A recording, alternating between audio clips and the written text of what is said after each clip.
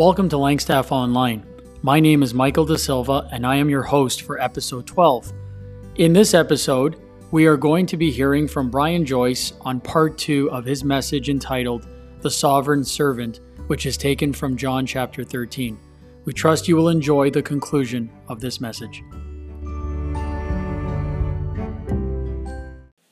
This is the second podcast in my series on the Lord's teaching in the upper room.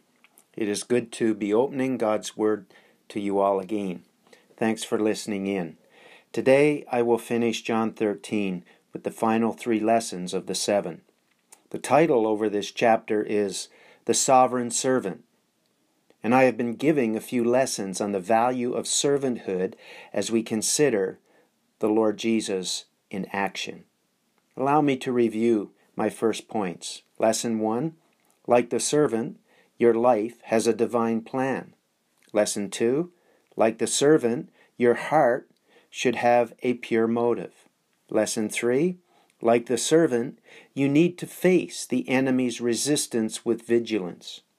Lesson 4, like the servant, you need to surrender to the paradox of the Christian faith. Let's read together from John 13, and we're going to read from verses 4 down to verse 17. He laid aside his outer garments, and taking a towel, tied it around his waist. Then he poured water into a basin and began to wash the disciples' feet and to wipe them with a towel that was wrapped around him. He came to Simon Peter, who said to him, "Lord, do you wash my feet?" Jesus answered him, "What I am doing you do not understand now, but afterward you will understand." Peter said to him, "You shall never wash my feet." Jesus answered him, "If I do not wash you, you have no share with me." Simon Peter said to him, "Lord, not my feet only, but my hands and my head." Jesus said to him, "The one who has bathed does not need to wash except for his feet, but is completely clean. And you are clean, but not every one of you." For he knew who was to betray him. That was why he said, "Not all of you are clean." When he washed their feet and put on his outer garments and resumed his place, he said to them, "Do you understand what I have done to you? You call me teacher and Lord, and you are right, for so I am. If I then, your Lord and teacher, have washed your feet, you also ought to wash one another's feet. For I have given you an example that you should do as I have done to you. Truly, truly, I say to you, a servant is not greater than his master, nor is a messenger greater than the one who sent him. If you know these things, blessed are you if you do them." The lesson I draw from this section is very important. It goes like this. Like the servant, your service work involves a perpetual cleansing. Like the servant, your service work involves a perpetual cleansing. This is one of the most mind-blowing stories in all of Scripture. The sovereign of the universe, the eternal God, the majestic King, the creator and sustainer of all things is stooping to wash the 12 stinky pairs of feet of his disciples, one of them being a traitor. This task of feet cleaning was reserved for the lowest household servant, and according to some sources relegated to a Gentile slave and not even a Jew. This was a borrowed room, so there was no assigned servant present. Sadly, none of the disciples came forward to take up this challenge. The true servant steps forward. Everything was going marvelously well until Jesus gets to Peter, and in verse 8, probably with all good intention, he states the absurdity, the absolute wrongness of what Jesus was doing. He says, "You will never wash my feet." I have a label for Peter. It's called Pendulum Peter, swinging from one extreme to the other. After the Lord explains in verse 9, Peter wants a full bath. There's a little lesson for us here. Seek to be a balanced believer. It is from the two different words for wash in verse 10 that the meaning of it all makes sense. What was the Lord saying to Peter? In the first, he stated, the one who is washed means one who is fully or completely washed only needs to have his feet washed, that is, partially washed. It's the difference between telling a child to get a bath as opposed to washing their hands before supper. Jesus is saying you only need cleansing from sin once. That happened the day you got saved, but you need to be kept clean on a continual basis. He was emphasizing the importance of daily cleansing. We, like them, have been washed or bathed, cleansed by the blood, but we need perpetual cleansing. The meaning of Jesus' words in verse 8 is this: no washing, no closeness with Christ. No washing, no companionship. No washing, no sense of His presence with you. If you're not clean, there is no way you can fellowship with me. It's what Jesus is saying. Fellowship with God can only be maintained with continued washing. We spiritualize this chapter to death, but when it's all said and done, this is an outrageous act of kindness towards undeserving recipients. Are we people of the towel? How many feet have you washed lately? How many acts of outrageous kindness have you done in this last week? We all like to be sitting with our feet in the basin, but it is more important to be on our knees doing the washing. The culture in Jesus' day, like ours, was built on the premise of power. The more powerful, wealthy, talented, the less expectation was on you to lower yourself to help other people. Conversely, the less amount of power, wealth, and talent you had, the more you were expected to serve those who were blessed with more. Jesus wasn't into this kind of power trip. His kingdom is the great reversal, total counter-culture. As we consider the needs of the church and our community, we need to be asking ourselves, what can I do to help? How can I get my hands dirty to help someone else? The quality being highlighted here is that of humility. Luke 22 gives us the backdrop to why the Lord Jesus did this. For they were arguing as to who would be the greatest. There is no nice way to say it. Pride stinks. And this was a stinky room until the servant stepped into it. Someone said, the problem is that the proud person is the only one who doesn't smell it. You can be too big for God to use. You cannot be too small. Philippians 2 tells us to count others more important than yourself. No one should try attaining to self-entitlement. Jesus let go of any entitlement when He left heaven and stooped down to our low estate. It was all handed over to His Father. We all like to be recognized and maintain our rights, but there is a great practical blessing in simply serving others. As far as I know, there were none excluded from this washing, not even the stinkiest feet. What a lesson for us. We are never more like Christ than when we are serving others. Verse 16 says, the servant is not greater than his master. Doesn't it make you want to run and get a basin and towel right now? This is the outworking of 1 Corinthians 13:5. True love serves others. And Galatians 5:13, by love serve one another. If I understand verse 15 properly, then we are each responsible for each other's cleansing and well-being. Me for you, and you for me. This is looking out for one another. Like Galatians 6, Brethren, if anyone is caught in a transgression, you who are spiritual should restore him in a spirit of gentleness. The lesson is clear. Like the servant, your service work involves perpetual cleansing. The sixth lesson comes out of verses 18 to 21, and it goes like this. Like the servant, you must allow the Word of God to confirm your faith. Let's read the scripture. Verse 18. I am not speaking of all of you. I know whom I have chosen. But the scripture will be fulfilled. He who ate my bread has lifted his heel against me. I'm telling you this now before it takes place, that when it does take place, you may believe that I am he. Truly, truly, I say to you, whoever receives the one I send receives me, and whoever receives me receives the one who sent me.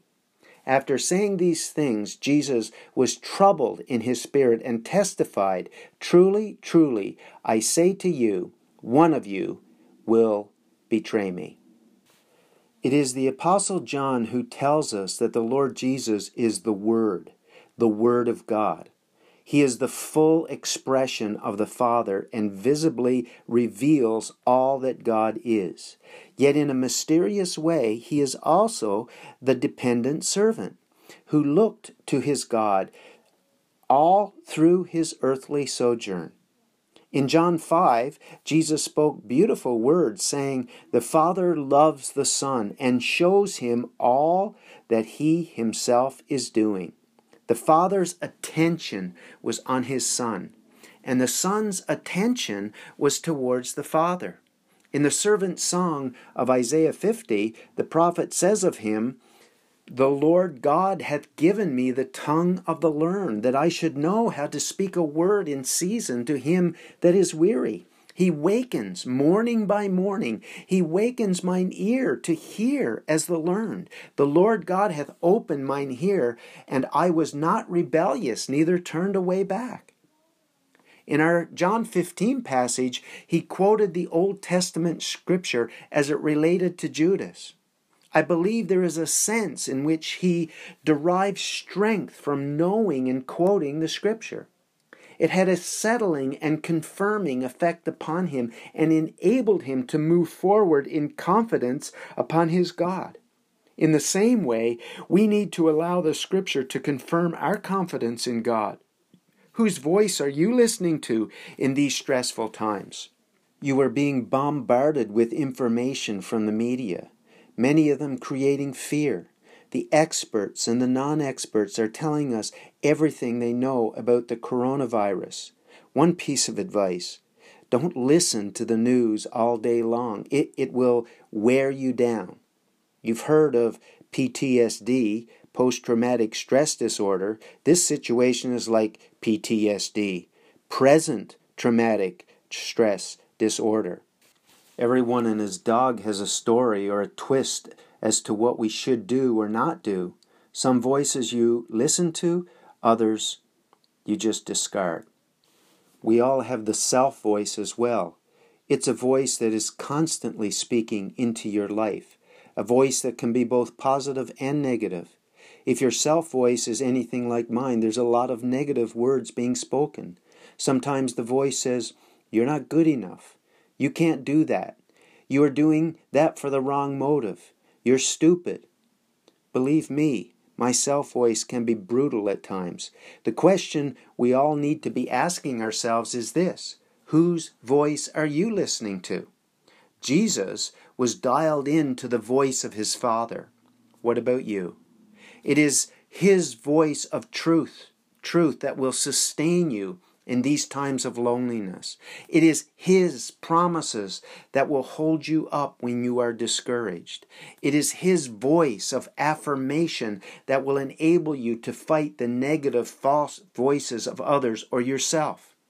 We need to continually bring his word, his voice, alongside every other voice, and if they don't agree, make sure you listen to the voice of God and make sure his voice is the loudest voice in your experience.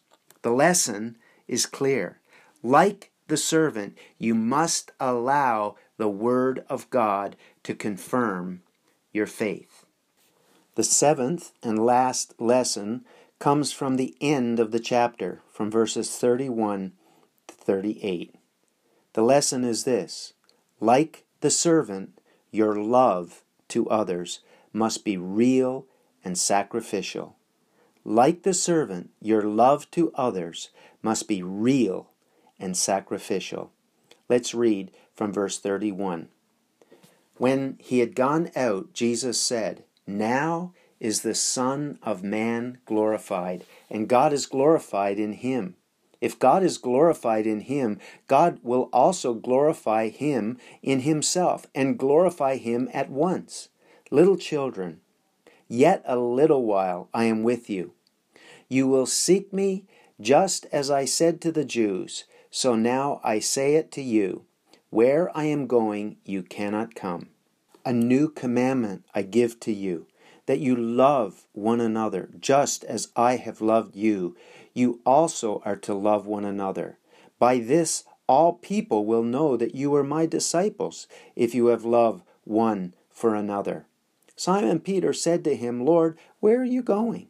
Jesus answered him, "Where I am going you cannot follow me now, but you will follow me afterward." Peter said to him, "Lord, why can I not follow you now? I will lay down my life for you." Jesus answered, "Will you lay down your life for me? Truly, truly, I say to you, the rooster will not crow till you have denied me 3 times. What is the greatest command found in Scripture? What is the most emphasized command in the New Testament? It's not a trick question. Paul reminds every church about it. Peter talks about it. John highlights it. And Jesus repeated it, namely this: love one another. Here in verse 34, it is called a new commandment. It is not new in the sense that it was never commanded before and that it was a new idea. God was always love. He is love and always will be love. It is not new in the sense of timing. I wonder if it was new or fresh in the sense of quality. Notice the language. As I have loved you. Love one another as I have loved you. A new standard to uphold. This was not under the banner of the old covenant, but rather under the new covenant. We are under a new authority. The pattern is new. Live out the love of Jesus. The power is new. Live on the love of Jesus. Being so related to Jesus that he becomes the power to love. This is chapter 15, verse 12. Abide in my love as I abide in my Father's love. The key to my Jesus loving you is abiding in my Father's love, resting in his love, doing what the Father loves, and being fully loved by my Father, abiding in his love. Verse 35 says, "By this shall all people know that you are my disciples, if you have love one for another." Heinrich Heine, German philosopher, said, "Show me your redeemed life, and I might be inclined to believe your Redeemer." One of my favorite stories reverts back before the turn of the 20th century. There was an asylum in the city of Boston which housed severely mentally challenged individuals. One of the patients was simply called Little Annie. She was totally unresponsive, and after much trying she was confined to a cell in the basement and given up as hopeless. A Christian woman worked at the facility and believed that each person was valued by God and needed love and care. So she decided to spend her lunch hours in front of Little Annie's room, reading to her and praying. This went on for months. She tried to talk to her and bring her food, but she would never receive it. Then one day a brownie was missing from the plate, and eventually the little girl began to answer through the cell bars. Within 2 years, and after a lot of treatment, little Annie was told that she could leave the asylum and enjoy a normal life. She chose not to. She was so appreciative of the love she received, she decided to dedicate her life to the same. Nearly half a century after, the Queen of England held a special ceremony in honor of one of America's most inspiring women, Helen Keller. When asked to what she would attribute her success at overcoming the dual handicap of blindness and deafness, Helen Keller replied, "If it had not been for Anne Sullivan, I would not be here today." Anne Sullivan, who tenaciously loved and believed in an incorrigible blind and deaf girl named Helen Keller, was, in fact, that little Annie.